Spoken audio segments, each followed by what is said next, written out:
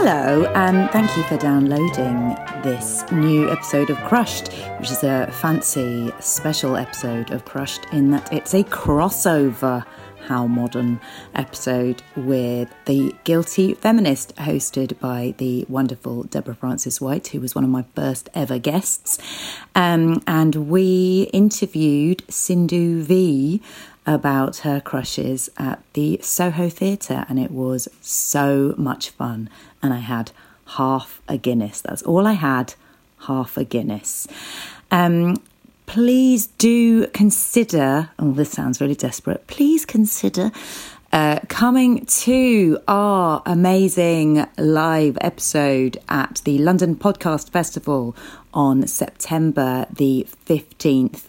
I've been out buying props for it. It's going to be amazing, not because of the props, but mainly because of my fantastic guests, Sally Hughes and Caitlin Moran, who I already know are going to have some quite in-depth and erotic things to say. Am I promising that? Sure. About their crushes, old and new. I hope you can join us. I think it's going to be a really, really fun evening. But here's another fun evening to listen to. This is the show. I'm a feminist, but I'm wearing a maxi dress because I haven't waxed my legs. In over a month. In the summer. And a part of me thought, do you know what? Get them out, because then Margaret will think I'm a better feminist than I am. And the other part of me thought, no. Cover them up. I've been doing play rehearsals and I just haven't had time. There's not a lot there, to be honest, because I've waxed them for so long.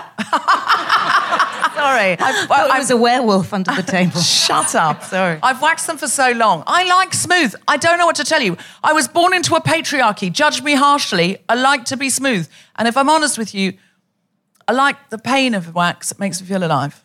Okay, that's pretty unfeminist. Yep. I'm a feminist, but I met Ryan Reynolds last week. I know.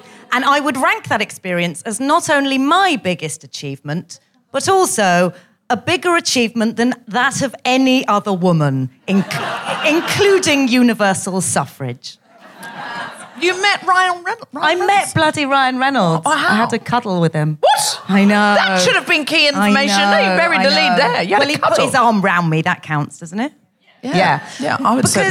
Because, you know, like, I don't know if you know this, but most Hollywood stars, when they do a picture, they hover their arm. So it looks like they're putting their arm around you. But he actually put his arm around me. I know. I've actually got, so excited and happy for you. I'm so thrilled. And then my friend photoshopped me groping his penis. Didn't put that on Instagram. I think it's best you don't. No. I'm a feminist, but I used to be slightly judgy of grown women who fancied Harry Styles. Because I used to think, well, we remember him as a schoolboy on X Factor. What do you mean? You know, I wouldn't know whether to snog him or breastfeed him. I'm just like, no. But I have to admit, he's worn me down. Like the way he is on stage, and you know on TikTok and you see him or Instagram or whatever, and you see him working the crowd. All the videos of him, they aren't of him singing, they're of him working the crowd and being cheeky, like he's a comic. And there's something about him, and he has grown into a man, and he is ready for me. This is the thing before, he just wasn't ready for me. He was a boy. He was a boy. He's always dated older. He really, really has. You know, he has. He's always dated older, and people are saying, you're a great such a... No, he likes an older woman. I think he likes a pair of thighs that know what they're doing. How hairy are those thighs? Shut currently? up. Okay. I will wax before I see the styles. Somebody, I once posted a photo of me and somebody replied, you look like Harry Styles. And I thought, you're going to have to work a lot harder than that to insult me. I mean, that's only a compliment, isn't it? Yeah, why would they? Like I don't think that wasn't it. How could that ever be intended as an insult? He was just officially declared one of the most handsome men in the world because of his golden ratio. Oh, really? Yeah, not because The Guardian just decided to change the headline. I don't know, but apparently he is one of the most handsome men in the world because of some golden ratio or some such. But the main takeaway I think we've all got to take from this is if you know Harry Styles, he's ready for me now. I was always ready, But I wasn't ready for Harry. I just thought I couldn't understand. A child. He's like a kid. He's like a kid. He's a man now. He's morphed. Do pass that message on. Well, age gaps do diminish over time, don't they? Oh, no, as Danielle Ward says, after 40, all bets are off. Yeah. But Harry Styles is not even 30. I was assuming it was the older person. Yeah, no, I wasn't. I'm a feminist, but I haven't seen Barbie yet, I'm sorry. And I don't know if I will. My God, that was Jess. Oh dear, no, the audience. Can I just tell you, Jess Foster Q did exactly the same I'm a feminist but last night. And I said I haven't seen it either. What's happened to us? I've been very. I know it's. We're upsetting people. I've been really, really. I do want to see it. I've been really, really busy. But there's something also about anything that's overhyped like that I'm like, just give us a cheer if you've seen Barbie. Give us a cheer if you enjoyed Barbie. Give us a cheer if you have not seen Barbie.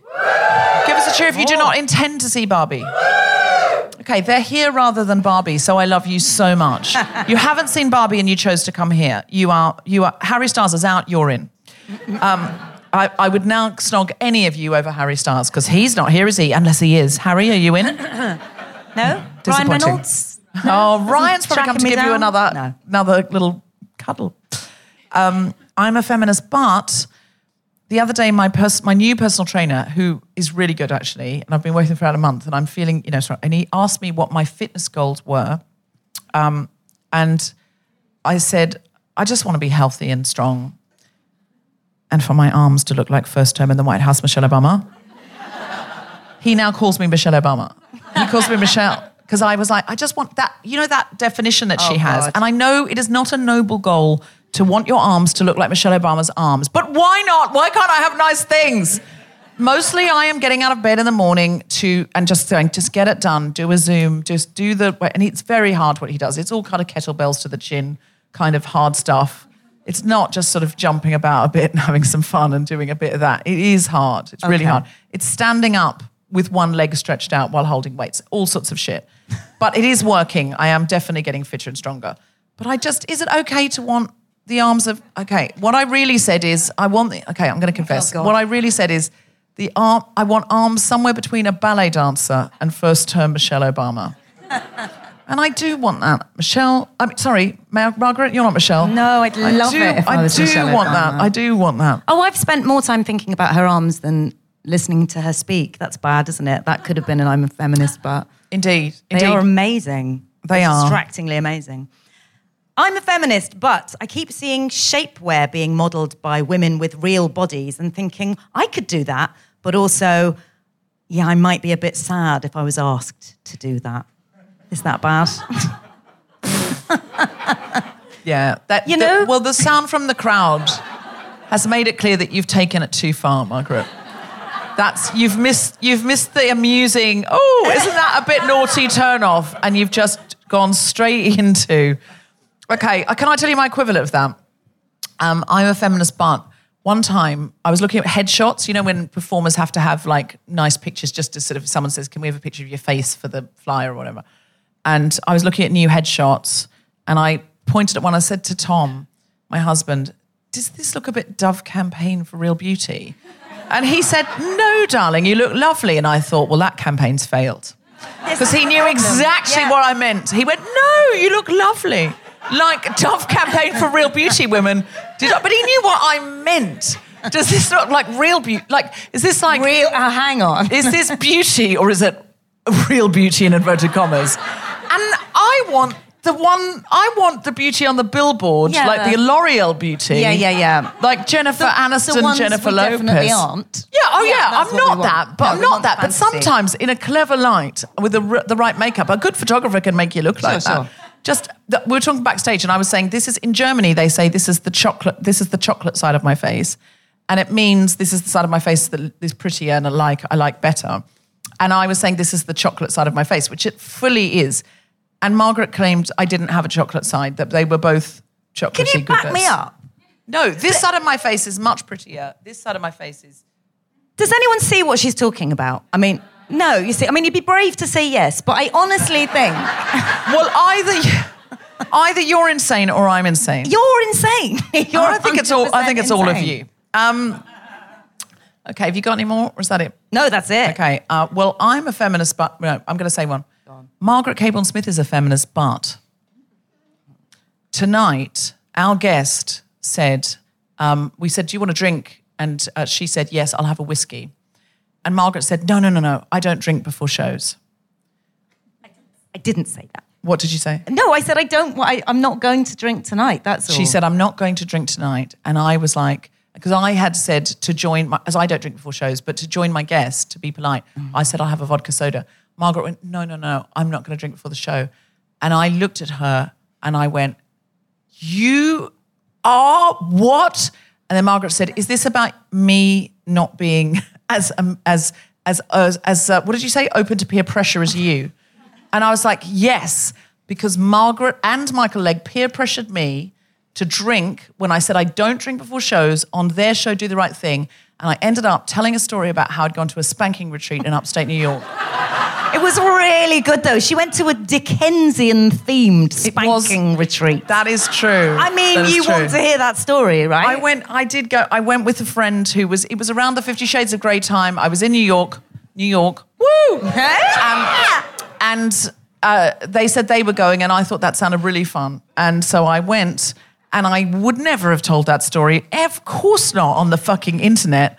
But now, it's out there. It's fucking out there because they peer pressured me into drinking. I am a drinks bully. The punchline of this story is Margaret Cabourn-Smith has a Guinness. Live from Soho Theatre in London, the Spontaneous Shop presents Crushed by the Guilty Feminist with Deborah Frances-White and Margaret Cabourn-Smith and our very special guest, Sindhu V. I'm genuinely so happy to see you. Here you are doing feminism on Saturday night. It's amazing, not like those, oh yeah, we're feminists on Monday morning. Yeah, maybe, but are you feminists on Saturday night? Yeah, they're all out, I don't know, watching Magic Mike or something. Going, oh yeah, I'm a serious feminist in the day. But no, we're feminists at night when we're drinking. We've come out for a bit of late night weekend patriarchy smashing. Boom. Just give us a cheer if you're more feminist than guilty. Just give us a cheer if you're more guilty than feminist. That does seem to be the makeup at Soho Theatre. At King's Place, I have to do it the other way round because the bigger cheer is always more for feminist. But in this room, I know who you are. I know how you've found your way to me. So just give us a cheer if you think you have a feminist job in some way, shape or form. That's impossible because I know who my audience are made up of. I know that's a sort of shyness and that's an understated woman thing of going, I couldn't possibly say. Because I'll tell you, I know for a fact, my audience is made up of three kinds of people. The first are people doing something directly feminist or like working with refugees, literacy, something like that. The second, people working with the NHS or climate crisis. And the third, people who are doing PhDs about Virginia Woolf. Just give us a cheer if you're doing a PhD about Virginia Woolf. Yes, there's always one. There's always one.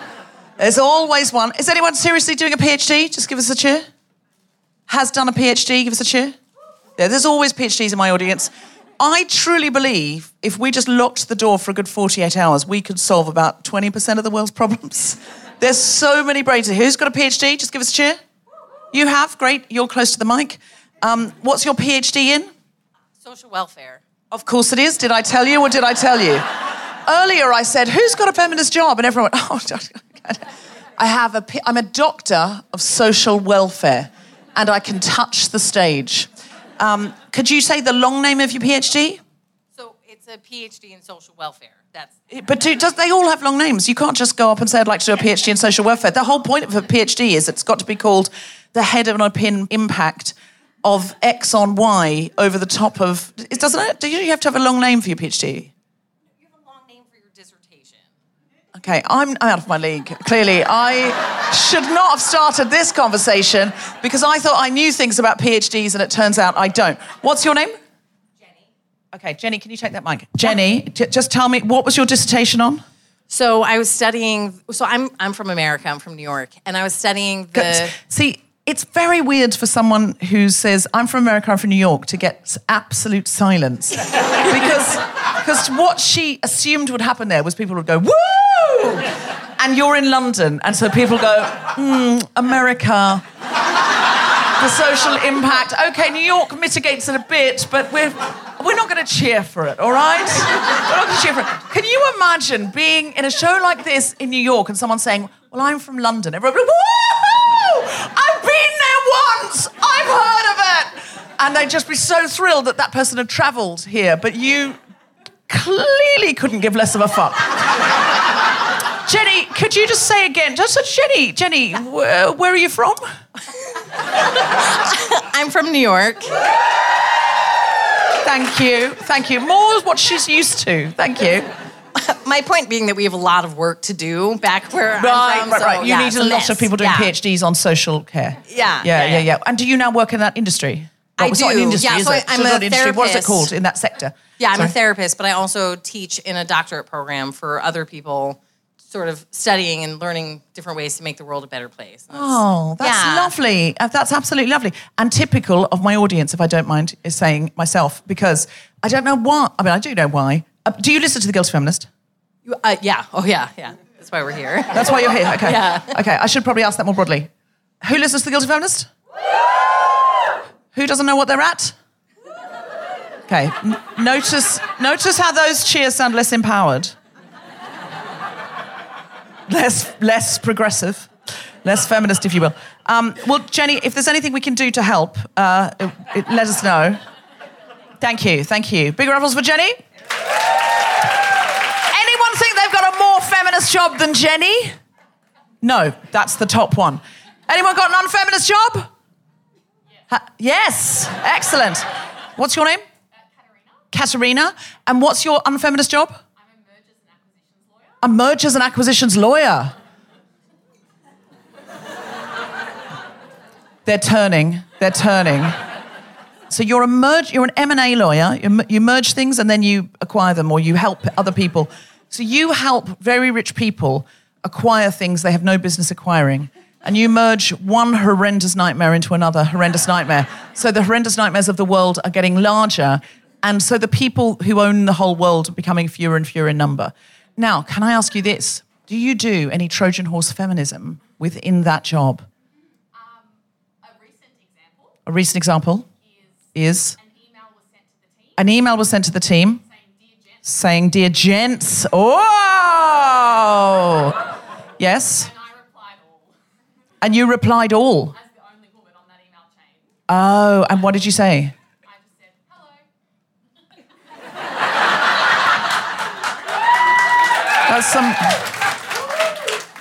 That's some gentle feminism, my friend.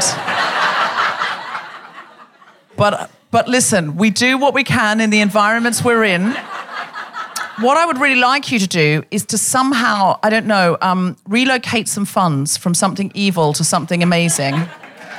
So they're applauding embezzlement, basically. They're going, yes, embezzle. Listen, I mean, your employment opportunities will plummet, but on the upside, you're going to go out of there feeling like $1 zillion, like, wow, my purpose in life has gone up massively, when you just take a load of the rich people's money and just give it to a shelter or something like that. It would be great to do, wouldn't it? That would feel fun. Amazing. That's the plan. Yeah, when you're ready to go out. I'm sure you can do it. Katerina, in the meantime, your mini acts of feminism are noted and your reward will be great in heaven. Big round of applause for Katerina, everybody. Okay. All right, are we ready to start the show? Then please welcome to the stage my incredible co-pilot for this evening is the wonderful Margaret K. Bond-Smith. Here she is. Now, this is a really exciting night because we are doing what we call a mashup, a crossover. Yeah, that's really sort of late 2000s, isn't it? Still a mashup, but that's what we're doing. Give us a cheer if you know a podcast called Crushed with Margaret K. Bond-Smith. Excellent. Yay! My 3 fans. Okay. Thank you. So Crushed is the most brilliant show.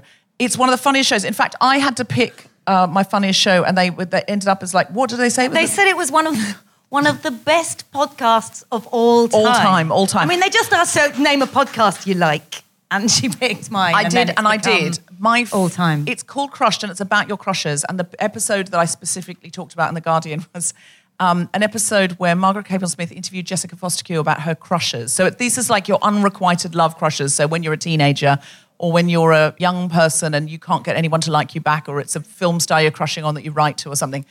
And Jess Foster-Q said that she had a crush on Gandalf, not Ian McKellen, the old man in the book.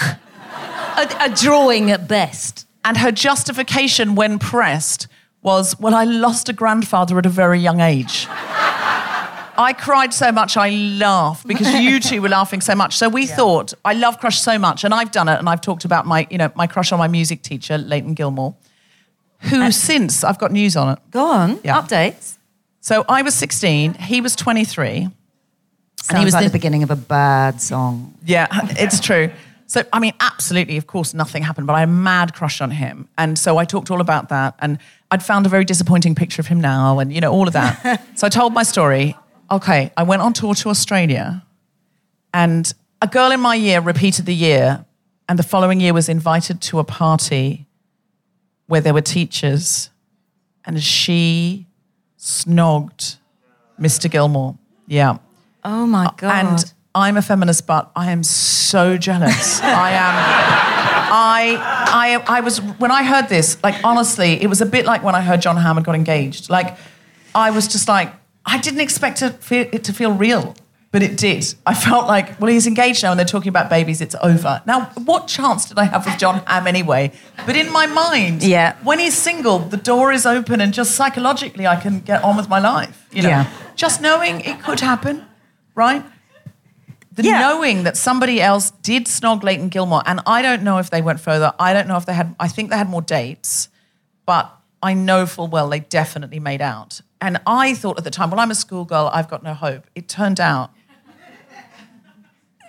I had no hope, but others did. I'm not sure you should be feeling particularly jealous about that. Don't tell me how to feel! Okay. Anyway, she was technically of age. Okay. Anyway, it was a different time. I probably shouldn't say his name, should I? Too bad. Too late. No, go back and listen to her episode of Crushed for her saying his name over and over and over. Yeah, but that was different. I crushed on a teacher.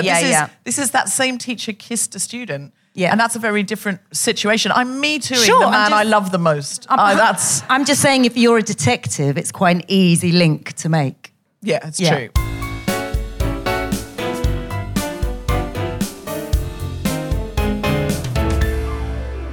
Our guest today is an award-winning comedian and actor, as well as a guilty feminist favourite. You may have seen her in Matilda the Musical, or on Live at the Apollo, or in her Amazon Prime special, Sandhog. Please welcome to the stage the incredible Sindhu V!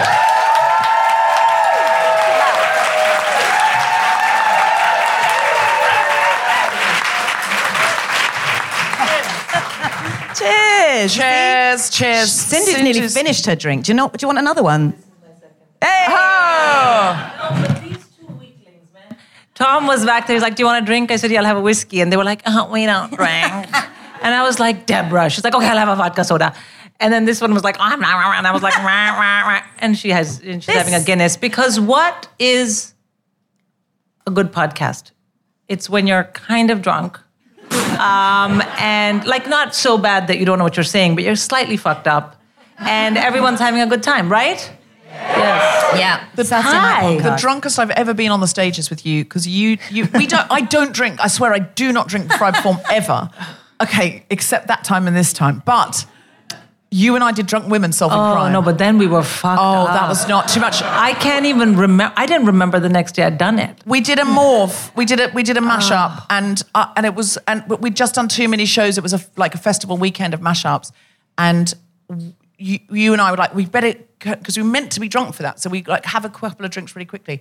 We were embarrassing. Like, if you can listen to it, I'm ashamed. I'm ashamed of both of us. Did you solve the crime? God knows. I don't even remember what the crime was, or if there was a crime. No, but the crime was us being on stage that drunk. Yeah, but I didn't even remember I'd done it, so I've never heard it. You've never heard Drunk Women Solving Crime? No, so here's something funny about me and drinking. There's someone in the audience who knows me from when I was in my 20s. Are you here? Yeah.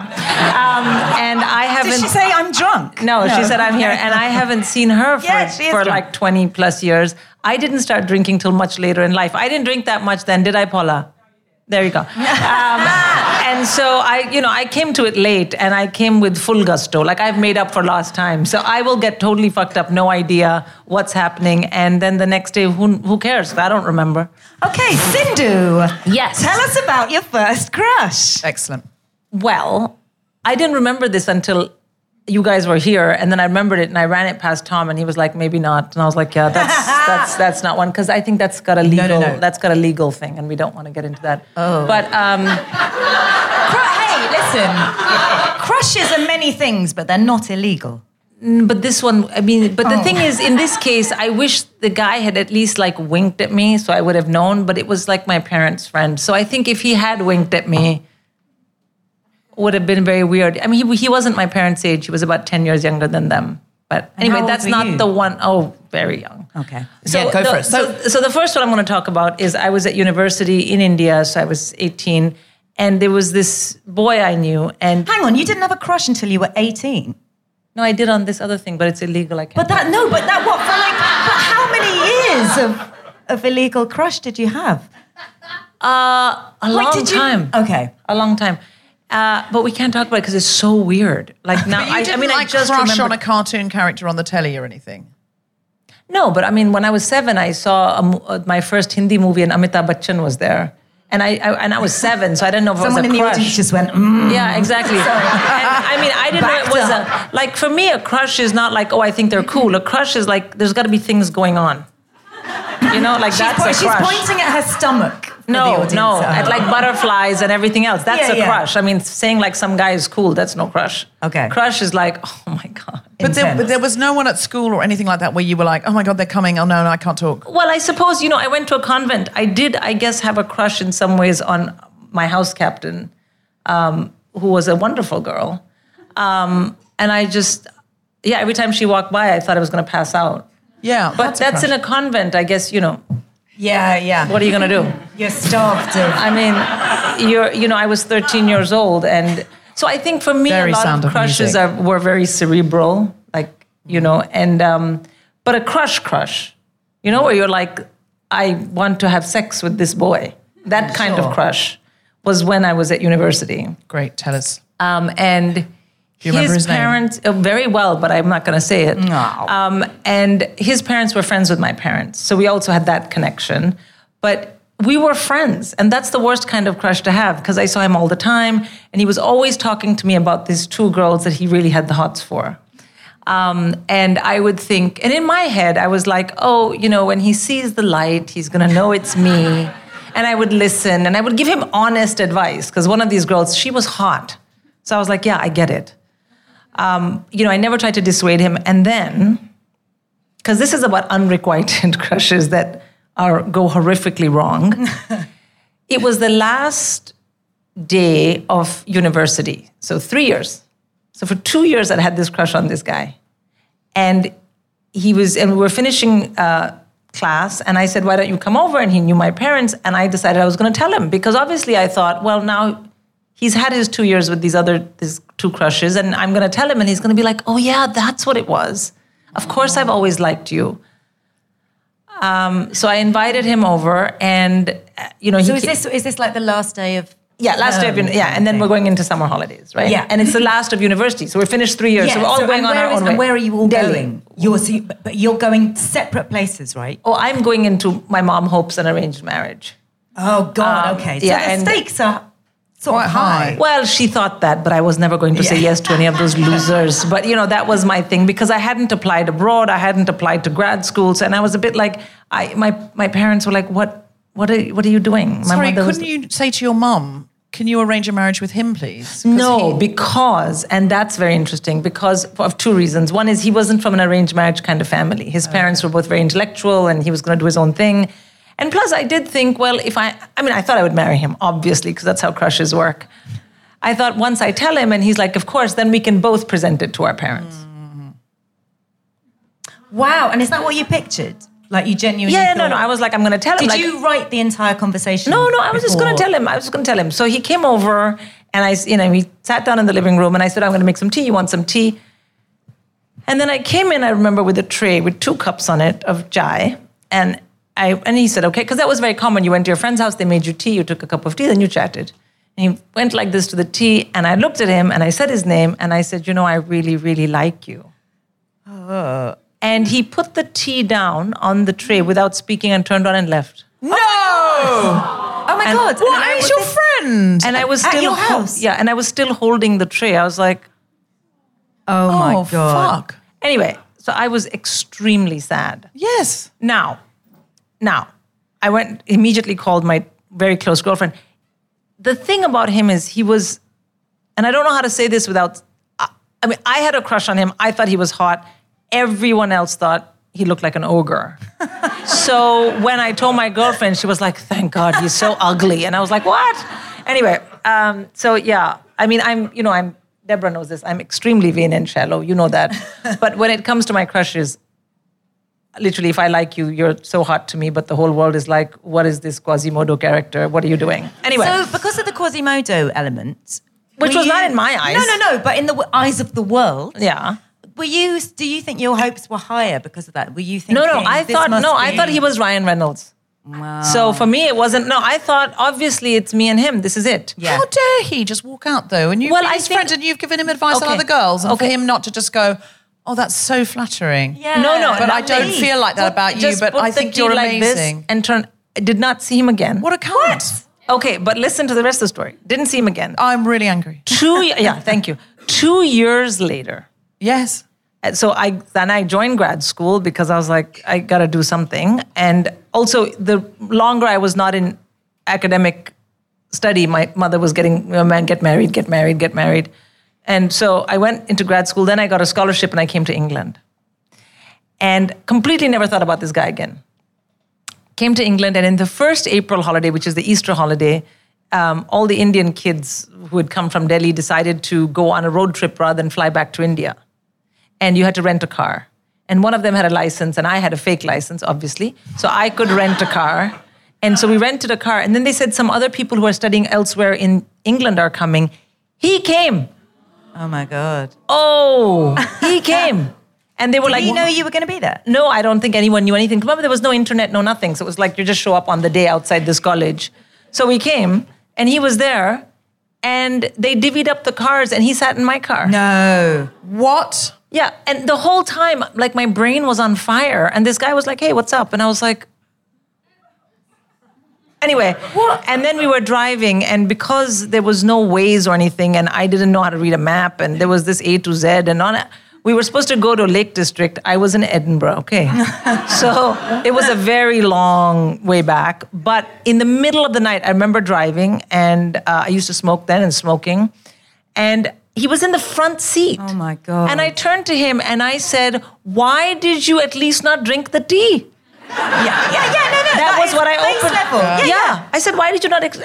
And he said... Oh my God, I thought it was so unfair of you to just throw that on me. He knew exactly. He said, I was not ready. And then he said, I mean, you were just a friend. Wow. And I pulled over. I was like, get the fuck out of my car. Did you? Middle of the night.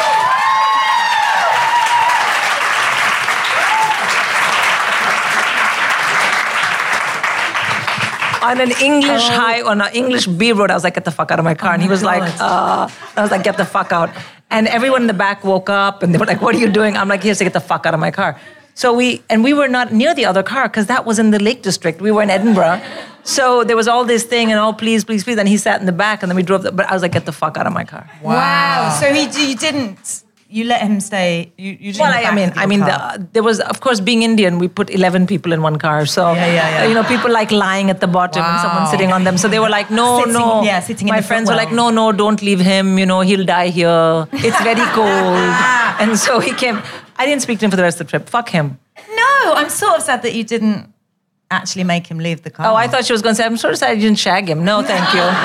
Just to punish him. I think if it just had been a friend is such an awful thing to say. he A said, friend you is were the just best thing a you friend. can have. Yeah. And you need to treat that person respectfully. And if a friend declares their feelings for you, Be a friend. Then be a friend. At and least. say, And he's a public figure now in India. Oh my God. I know. It's Imran. No, it's not. He's Pakistani. That is Pakistan. I know.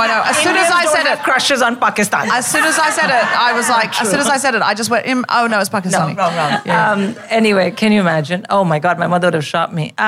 So that was that. That was very bad. That was my first big heartbreak. Wow. It wasn't a heartbreak. It was like an insult. It's so insulting. Do you think your heart was broken? No.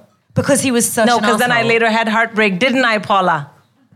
Yeah. Do we need She to get remembers. Paula up here? No, because Okay. that was not a crush. That was when my heart broke. She remembers. But just to say, sidebar, I lost so much weight. It was like so good. I had all that like university weight, lost it like this. Remember? Yeah. What? Just from the heartbreak. love, from the heartbreak one, not that was not this guy. No. Hey, but this listen, guy. this guy who was an arsehole to you sort of cured you in a way.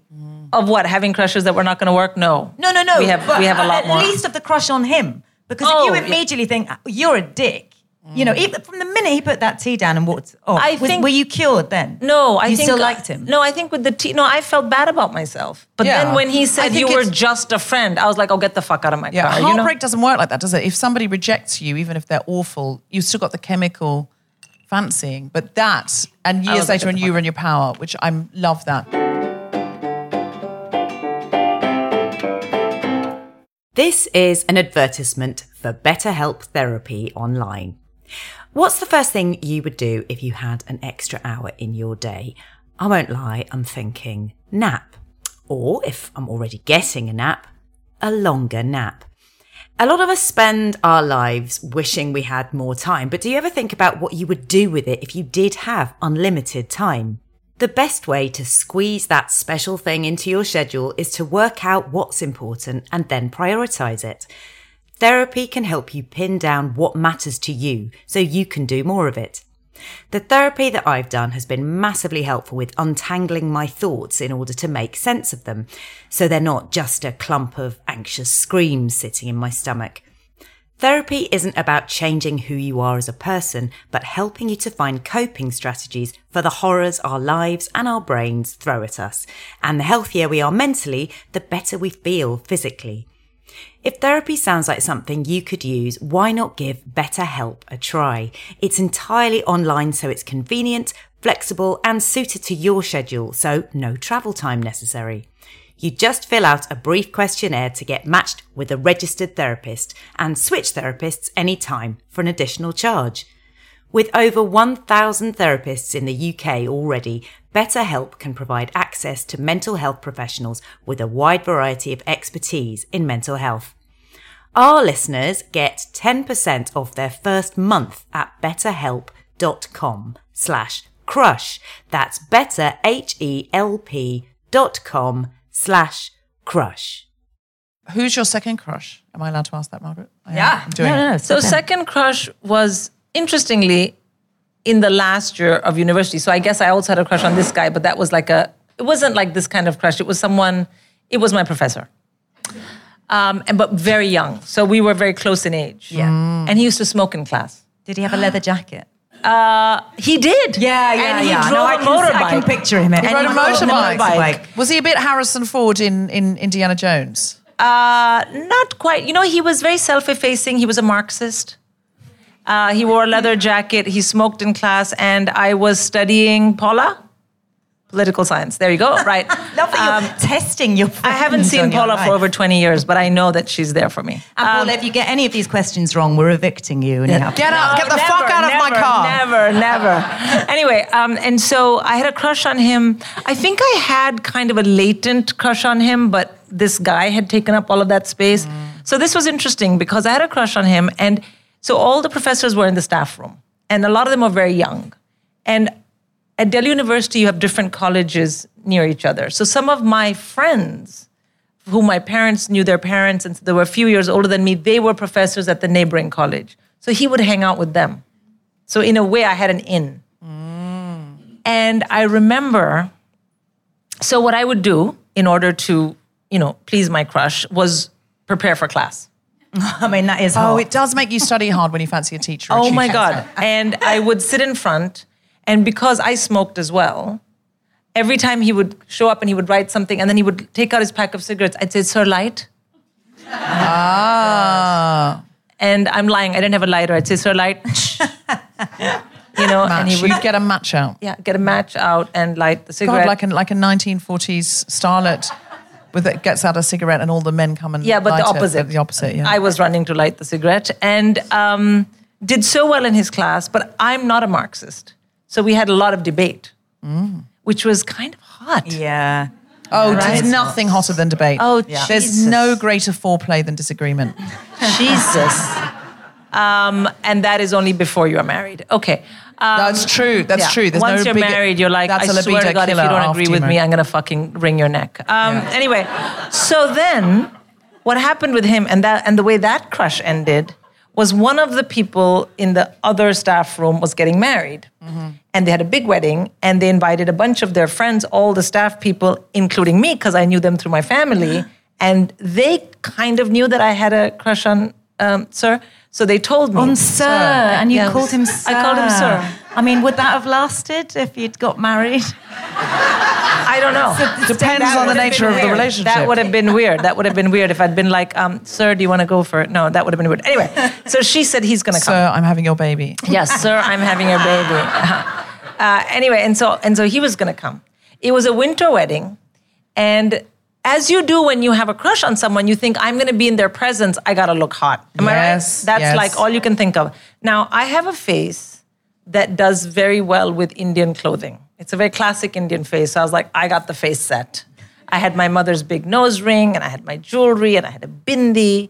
But body-wise, because I'm very tall, and he was taller than me, ooh, so hot for me. Because in India, I mean, no offense, but most Indian men are this big. I'm 5'10", so finding an Indian man taller than me, he was taller than me. I asked my mom if I could wear one of her lehengas, which is like a top with a big skirt that she had made when she was young. And it was very special. It was like a peacock blue with silver and pink work on it. And it was, because I'm so much taller than my mom, it was kind of tight and slightly, not short, but like ankle length. So it was kind of cool, but it was freezing. And this was backless. I mean, it was everything less except frontless, It was sideless, backless, this, that. So my mom was like, you are not going out in that. You will get pneumonia and then you will die. Then who will marry you? That was always her thing. Is the implication that she wouldn't marry you? No, who will marry you? Oh, marry me. Who will marry you if you're dead? No. And we're Hindus. No one will bury you. We burn you. Okay, anyway. So she said, no, you must wear warm clothes. And I wanted to show off my back and everything. So my mother made me wear fire engine red long johns that she had knitted. So not only were they very thick, the elastic was quite bad, so the crotch would come down quite a lot, and you had to pull it up all the time. And she said, "Nahi, iske bina without wearing this, you can't go." So I had to show her I was wearing them. And my best friend, who is still my very, very best friend, I knew her before you, Paula, so don't feel bad.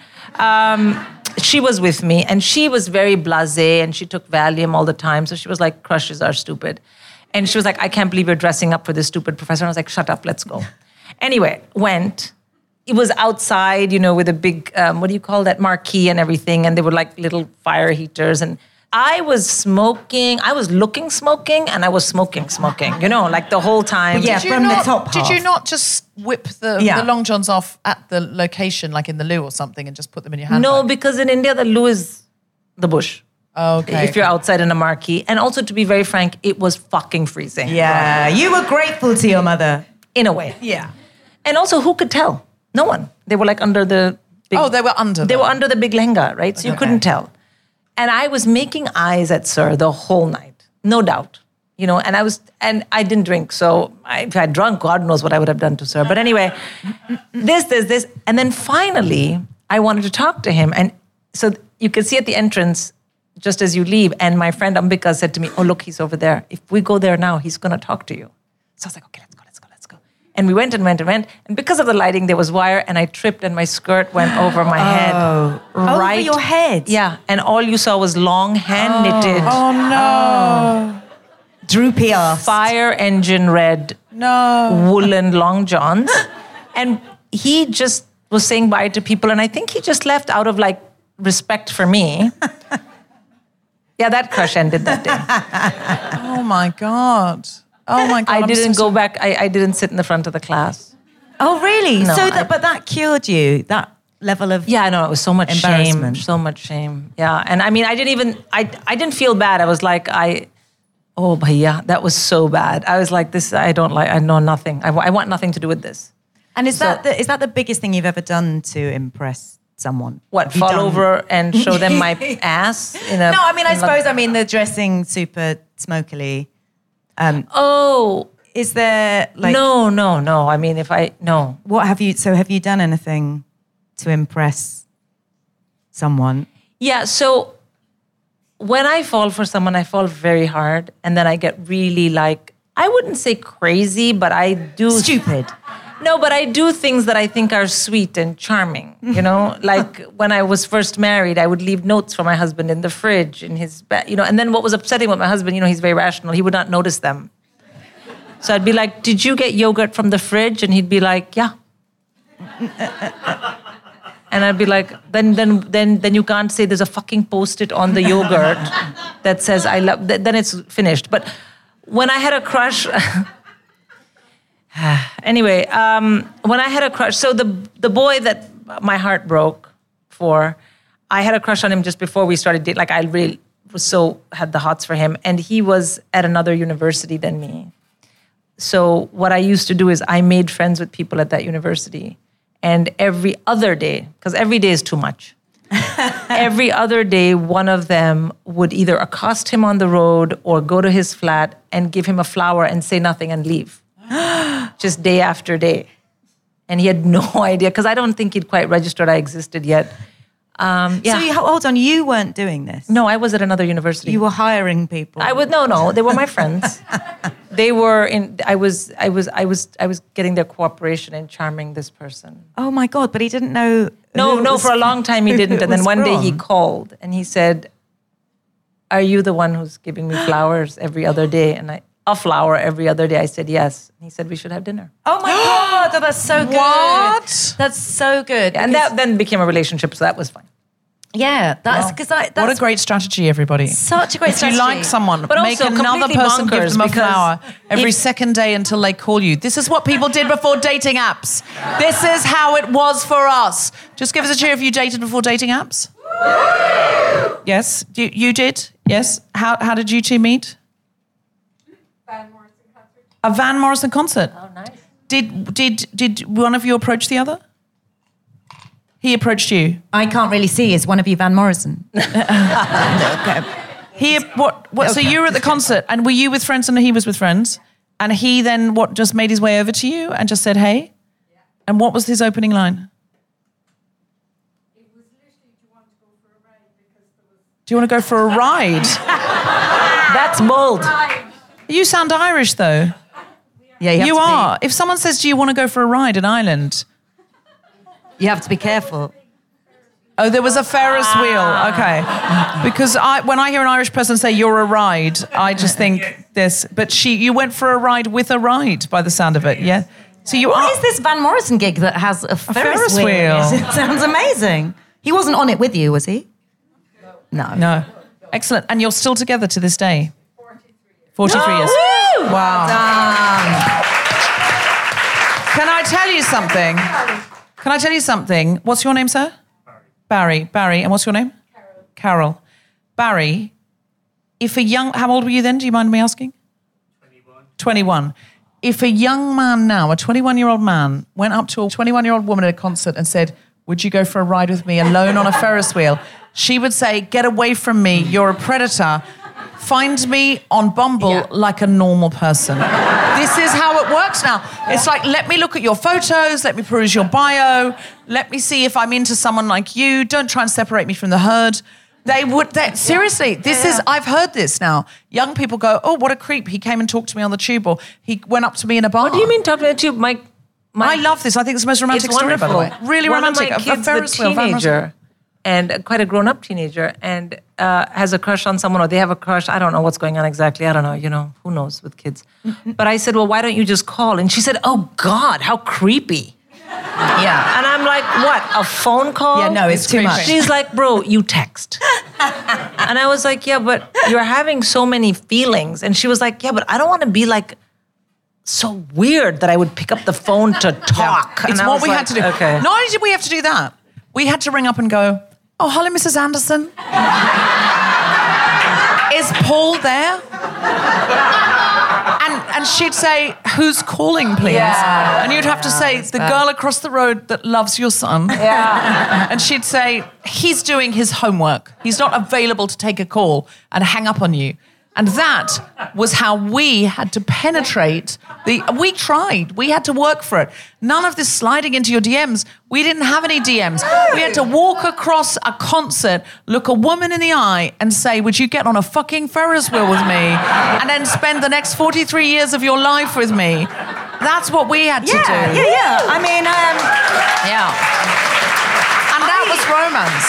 like every boyfriend I've ever had has only been because every other day I got a friend to give them a flower. That's right. Over and over again, because that's the only way, right? That was one of our many strategies. It was like leaving little notes on their car or hanging around where they worked. You'd go into someone's work and pretend like if they had a job in retail or something, because, you were all young and, doing all those kinds of things. You sort of pretend you were going in to buy something in their shop. Yeah. I mean, embarrassing, terrible things. God, I look back and think, I wish we had DMs, actually. They sound great. It's very straightforward.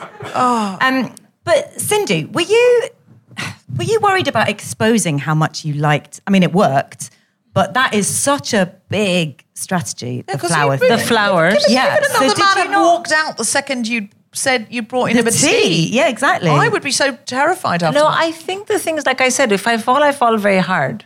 And then it was more like, when will this person figure out that it's me? I mean, we'd had lunch once when I'd been in that university to play basketball. So it's not like I knew them.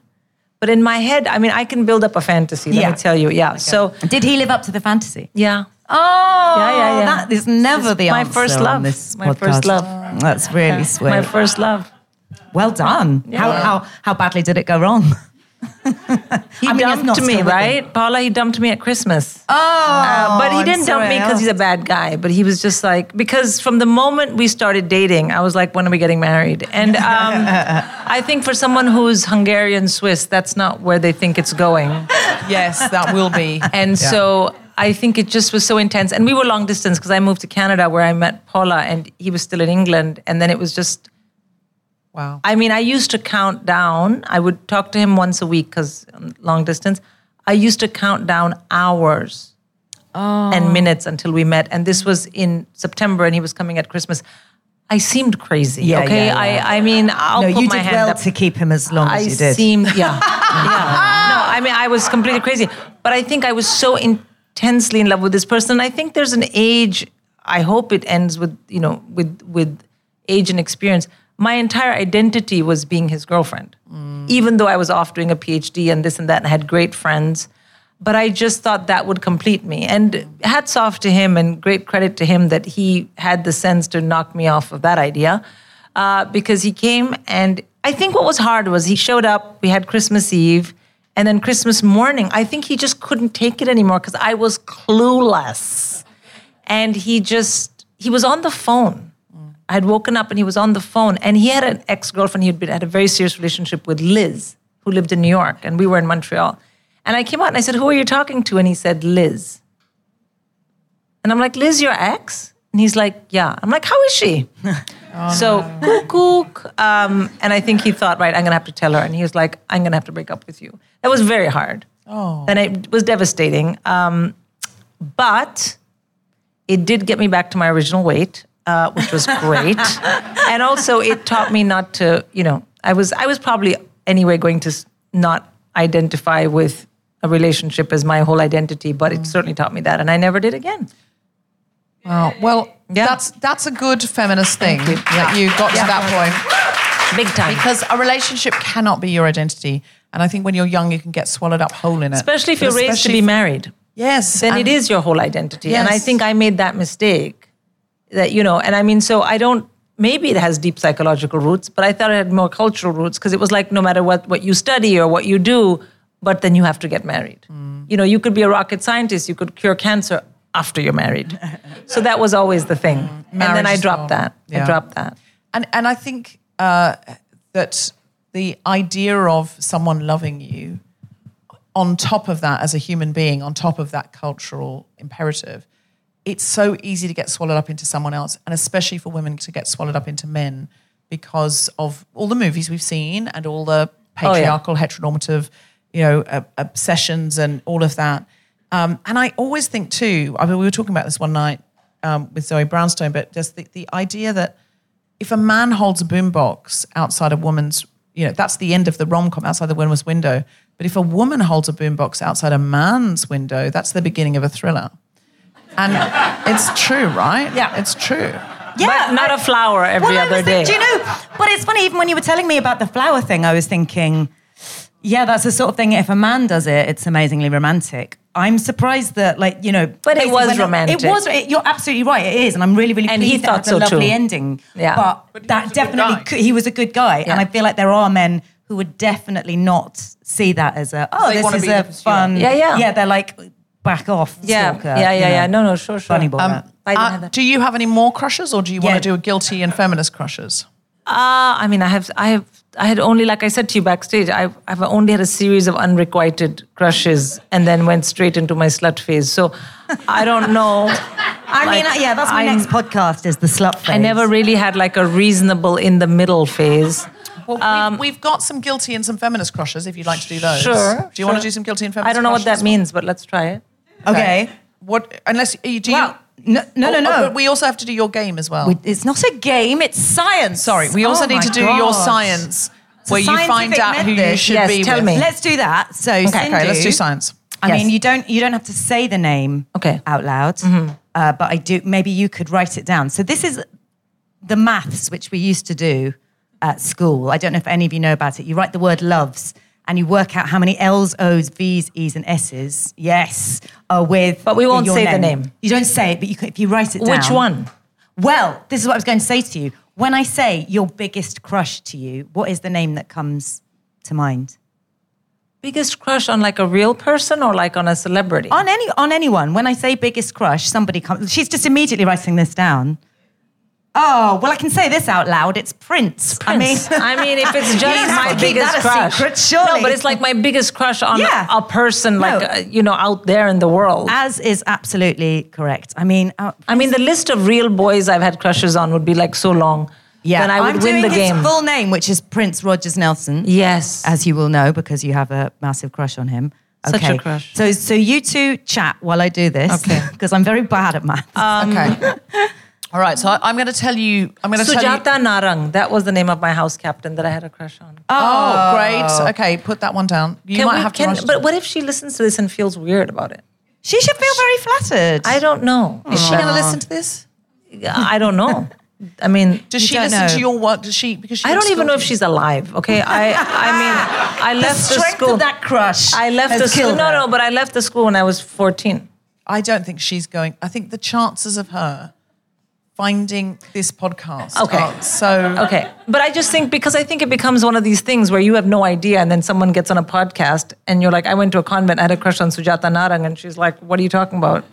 No, I do see the danger. Listen, And then her husband listens to it and says, are you gay? I mean, the whole thing could go completely crazy. That feels like a real leap, Sindhu. Okay, if I'm fine. honest. Yeah. Okay, I fine, think fine, you're fine. fine. I don't know. I think Sindhu has powers. No, I mean, Sindhu and Prince, 93%. Thank you. And I mean, if he wasn't dead, I'd be sending you off to go and find And him. the science I of know. this As it was. is that each letter has a numerical value, and you cross-reference with the name. Yes, there's a video. There's a video I'll put on Twitter. It's the number of L's, O's, V's, E's, and S's in both names, and then you add them up until you get a double digit, which is your percentage. 93. Wow. 93. I mean, I'm sort of jealous because, I say with Ryan Reynolds it's 101, but what that actually means is it's 11. But I mean, the thing with Prince is it was 11. It's bad. Sorry. No, sorry for your loss. But with Prince, it was a very, it was very spiritual. Yeah, pure. Because I remember I was in India and we had a closed economy, so we didn't get outside music. But my sister was studying abroad. So when she was coming to India, the day before, she would put a cassette into her music boombox thing and she would record all day, like 3 hours of radio and then flip it around. And then she would come and she would toss it at me and be like, here, kid. She was much older than me. So I would get these like bits of Americana sitting in Lucknow, not even Delhi. And it would be things like Anheuser-Busch, St. Louis, Missouri. And I was like, where's the, what? I mean, I'd never heard of these places. And it was like the sun and fun of Walt Disney World. And you were like, where's what? And there was a song. And it was When Doves Cry. And I remember hearing that and thinking, I couldn't think of anything else. I didn't know Prince. I didn't know Purple Rain. I knew nothing. I mean, I didn't know Anheuser-Busch. It was a beer ad. I thought it was Mr. Anheuser-Busch. Anyway, so I heard the song and I remember pestering my sister and saying, who's the song? And she was like, oh, it's Prince. You don't know anything, blah, blah, blah, blah, blah. And then 14, almost a decade later, I came to England to study. And I remember my friends Liz and Simon saying, like, I was obsessed with Prince, but I knew nothing about anything. And then I was like, Prince, Prince, Prince. They were like, what? It's like someone who had gone into a coma, forgotten everything except Prince. You know what I mean? They were like, I didn't know where he lived. I didn't know anything about him. Did you know what he looked like? Not yet. I was like, Prince, Prince, Prince. They were like, are you okay? And of course, in this country, they're like, is it a member of the royal family? Like, who the fuck are you talking about? But anyway, and then they took me for my birthday to his concert. And by then I had posters and this and that. So that was kind of an almost spiritual thing because I didn't have any idea about him. It was just this song and then all his music.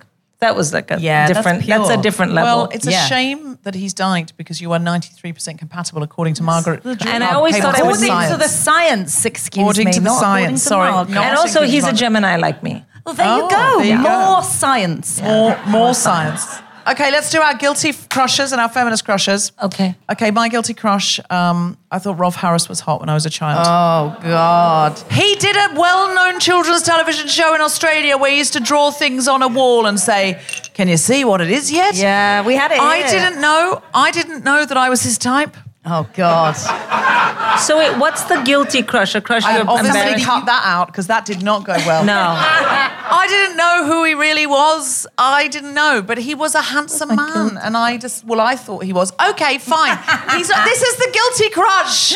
Don't So judge the me. idea is you have a crush, but you shouldn't have. Okay, well then we'll just go into my illegal illegal. feminist crushes to make it a mashup. Do you have a guilty crush? Well, I mean, this isn't me, but my friend's mother talking about Osama bin Laden and said, but he's just got such kind eyes. No!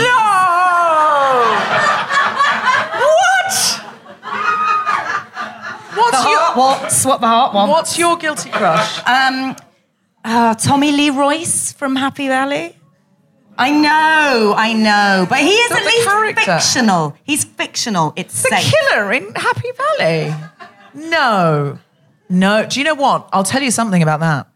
I went to a play at the Almeida and he was in the audience and all the War and Peace No, cast he were. wasn't in the audience because he's a fictional character. Sorry. Yes. The actor who plays Yes, him, who James was called Norton. James Norton, was in the audience, but I just watched Happy Valley on a binge.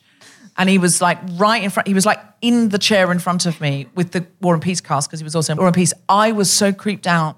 And I said to my friend who was in the play, oh my God, he was in the, and I just felt like I was there with the killer. And he went, don't be like that, because he's an actor as well. He was like, please don't be like that. Because I don't want to, if I play a psychopathic killer, I don't want people, I said, normally I'm not. Normally I know lots of actors. Normally I'm not, but there was something about the performance that was so compelling. incredible, I yeah. honestly was scared of him in the foyer at the Almeida. Amazing. Really, really amazing. Do you have any guilty crushes? I mean, I don't think I do because I always... I Go for the good boy. No, I really lean into my crushes. Like, I'm like, this is the best thing that can ever happen to two people. Right. But like, I suppose a bit could have been the first one when I was like, this is my parents' friend who's recently widowed with Yeah. a young boy who I babysit and I'm 14. Yeah, might be too much. Did I feel guilty? No, I just felt like I felt like everyone would die if they could read my diary. Yeah, but if you... So I Oh my think God, that's you a wrote kind... it down. Yeah, I wrote it down because at 14, you're so fucking smart. I wrote it down and I gave him a code name, but like with all this detail, including the address. So it's like, oh, when so-and-so drives from blah, blah, blah, blah road to our house, I think, and I was like, why? But so I guess I don't know if I was guilty, but I was like, this is going to be so bad. So I suppose that was a guilty thing. I think the only other time I've been guilty of having a crush is when I was in a very serious relationship and couldn't stop fantasizing about the best friend of the guy I was dating. Constantly. And it was like, this is not good. This is not good. How did it end? I moved. I moved. That made me a bit guilty. Mae Martin once said, I'm a feminist, but I fancied Jafar.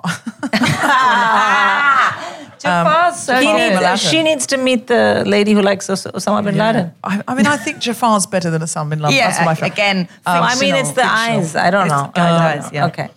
This is my feminist crush. My feminist crush is Gloria Steinem. Hot. But I couldn't shag her. I'd have to make love to her.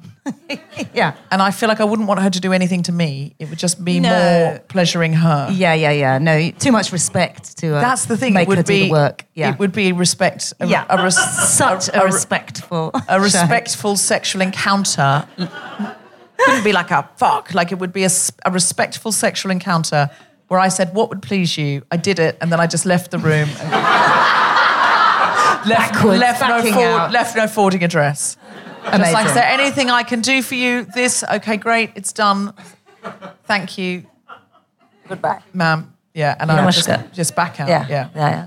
Absolutely. That's my feminist crush. Okay, my biggest wank bank clip is Andy Murray correcting sports reporters. Yes. It's so hot. God, yes, like so hot. The only man that's done that. Well, Serena Williams has done it. And, sorry. Yeah. That was no smile. No, don't worry about it. Just no. I worry he'd be a bit of a joyless shag, a joyless lover. Do you know what I mean? Like he'd be just like. No, I love it. I wish you could see Deborah's face. This rocking. At the occasional grunt, because tennis players do that, don't they? But listen, a lot of upper body strength. But no smile whatsoever. And I just feel at the end he'd just say 40 love. You know, like, and every now and again he'd go, advantage Murray. I just feel... He does not say advantage Murray. You don't know. Have you said so unfeminist. But he thinks it. I'm fine with him thinking it. Maybe I'd say advantage Cape Smith. Yes! That's what you want to hear. That's what you want at the end. Advantage Cape Smith. 40 love to you, love. Yeah. Mic drop, out the room. Yeah. No forwarding address. Any feminist crushes? My feminist crush is when I was doing grad school at University of Chicago after I met Paula and left McGill, not because of Paula, but just had to move on. I went to University of Chicago and I was doing a course in the law faculty. And the professor was Professor Martha Nussbaum. Thank you. Is that Paula applauding? No, Paula's back there. Do you know Professor Nussbaum, or you've read her work, or love her work? Anyway, love her work. But here's the thing. You love her work. She's fucking hot. Mm-hmm. And also, I don't know if many of you know lady professors, and I wanted to be one, so I say this not with any, I'm not looking down. They don't dress or look like they're intending to ever have sex with anybody, okay? They're not all, but often. I just think lady professors is what my mother would say.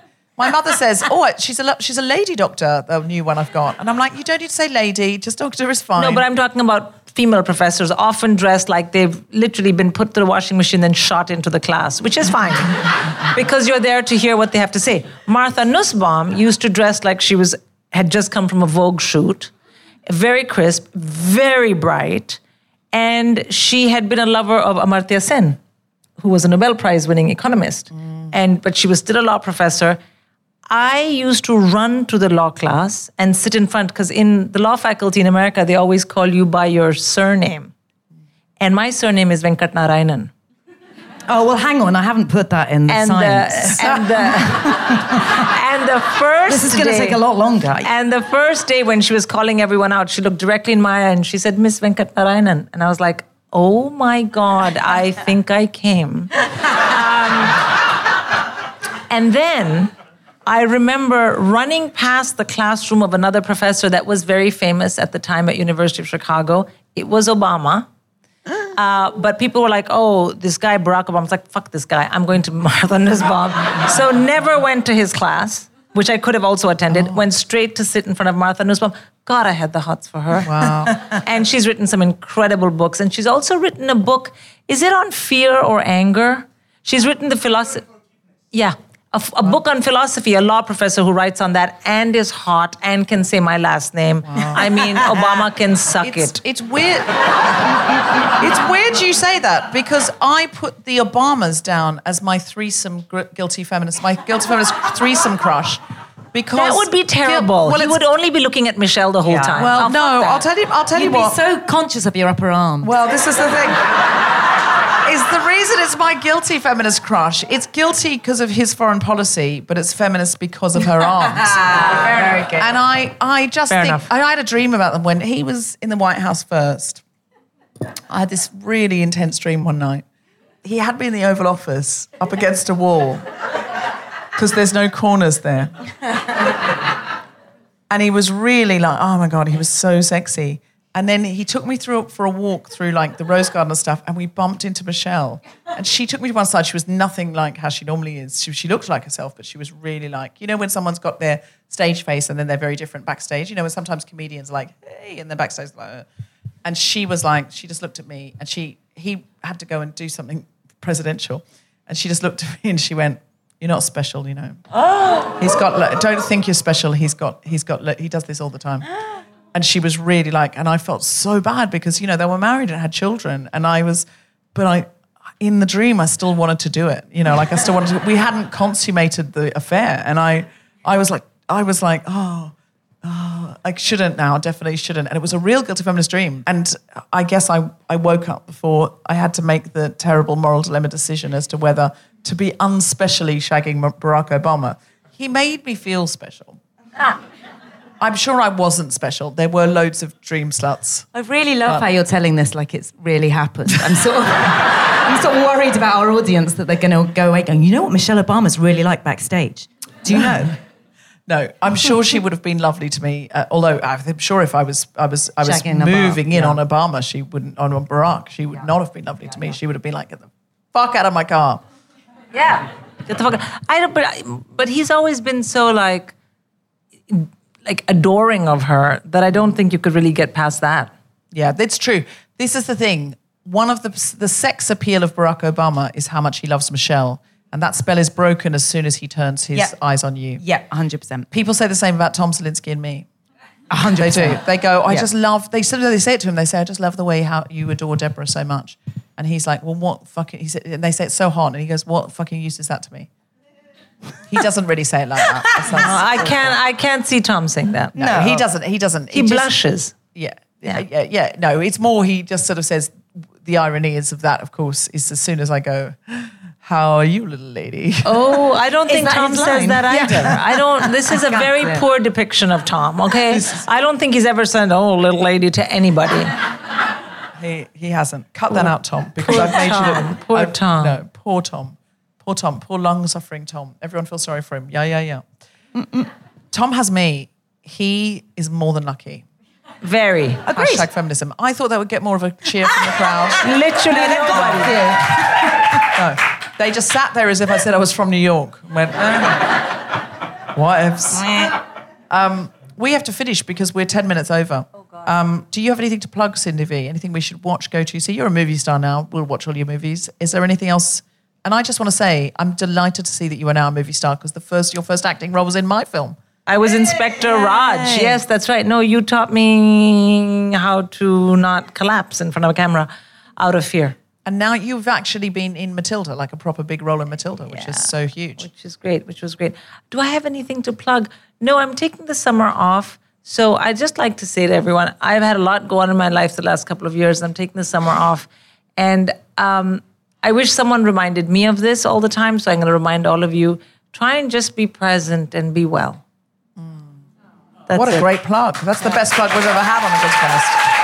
Be pleasant and well. I mean, this obviously leaves me in the position of not being able to plug anything. Sorry, just what? Be well. No, be well. But I have nothing to plug. If I had, that would be like, fuck your wellness, go watch this. But I don't have anything to plug. So. I'm just going to ask you again, have you got anything to plug? Yes, come to the Crushed by Margaret Cabourn-Smith at the London Podcast Festival on the 15th of September 2023. Do you know who your guest is? I don't think I'm quite allowed to announce it, but they're really, really good guests. You could say it in the room. You could say it for here, we cut it out. Caitlin Moran and Sally Hughes. Woo! So it's good, it's good. Okay, I'm sure that's going to sell out when you announce it. I have something to plug. London Podcast Festival, we're doing a Guilty Feminist and a Global Pillage. That's a deep cut. Bringing Global Pillage back for one show, which is like a panel show, but about all of you've both done it, about our social norms in different countries and cultures. And my play, Never Have I Ever, starring Susan McComber, Greg Wise, and Alexandra Roach and Amit Shah. It is going to be on at Chichester, which is, you have to take a train out of London to see it, but you can get a train back on the same night. Don't panic, is what I'm saying. And I wrote it, and I'm working very hard in the rehearsal room. Brilliant director, Emma Butler. It's a feminist play, and it's about lots of contemporary issues, but it's a comedy, and it's plot twisty-turny. 4 people in a restaurant that's closed, doing a drinking game and catching up from university, but it's also about sex and money and identity and all sorts of contemporary feminist things. If you don't come, it's weird because we're friends now. It is selling very, very well, actually, so if you'd like a ticket, seriously, get one. If everyone could get your phones out, go onto your app where you get your podcasts, and if you could just follow or subscribe to Margaret Caborn's Crushed with Margaret Caborn-Smith. It doesn't... Even if you never listen to it. It makes a big difference, really and it helps people, helps other people find it. That's the big thing you can do. Even if you never listen to one episode, just doing that is going to help Margaret. And we all love Margaret now, don't we? Listen to Deborah's episode. Deborah's episode's brilliant. No one seems to be getting their phones out, so that's not working. No, it's out of order. Yes, look, phones, Yay! be supportive, thank you. And if you don't follow or subscribe to The Guilty Feminist, you just listen to it by finding it. If you could do that for that as well. And if you could go on, review us and give us 5 stars, that helps people find the podcast.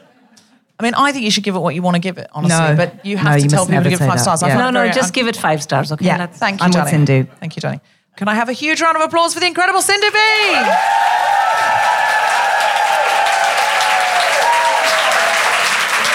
And one for the wonderful Margaret Caborn-Smith. You have been listening to Crushed by the Guilty Feminist with me, Deborah Frances-White, Margaret Caborn-Smith, and our very special guest, Sindhu V. The recording engineer was Grundy Lizimbra. Music was by Mark Hodge. The producer was Tom Silinsky for the Spontaneity Shop. Thanks to Rachel Craftsman, Gina Dicio, Zainab Mohammed, and everyone at Soho Theatre, as well as all of you for listening. For more information about this and other episodes, visit guiltyfeminist.com.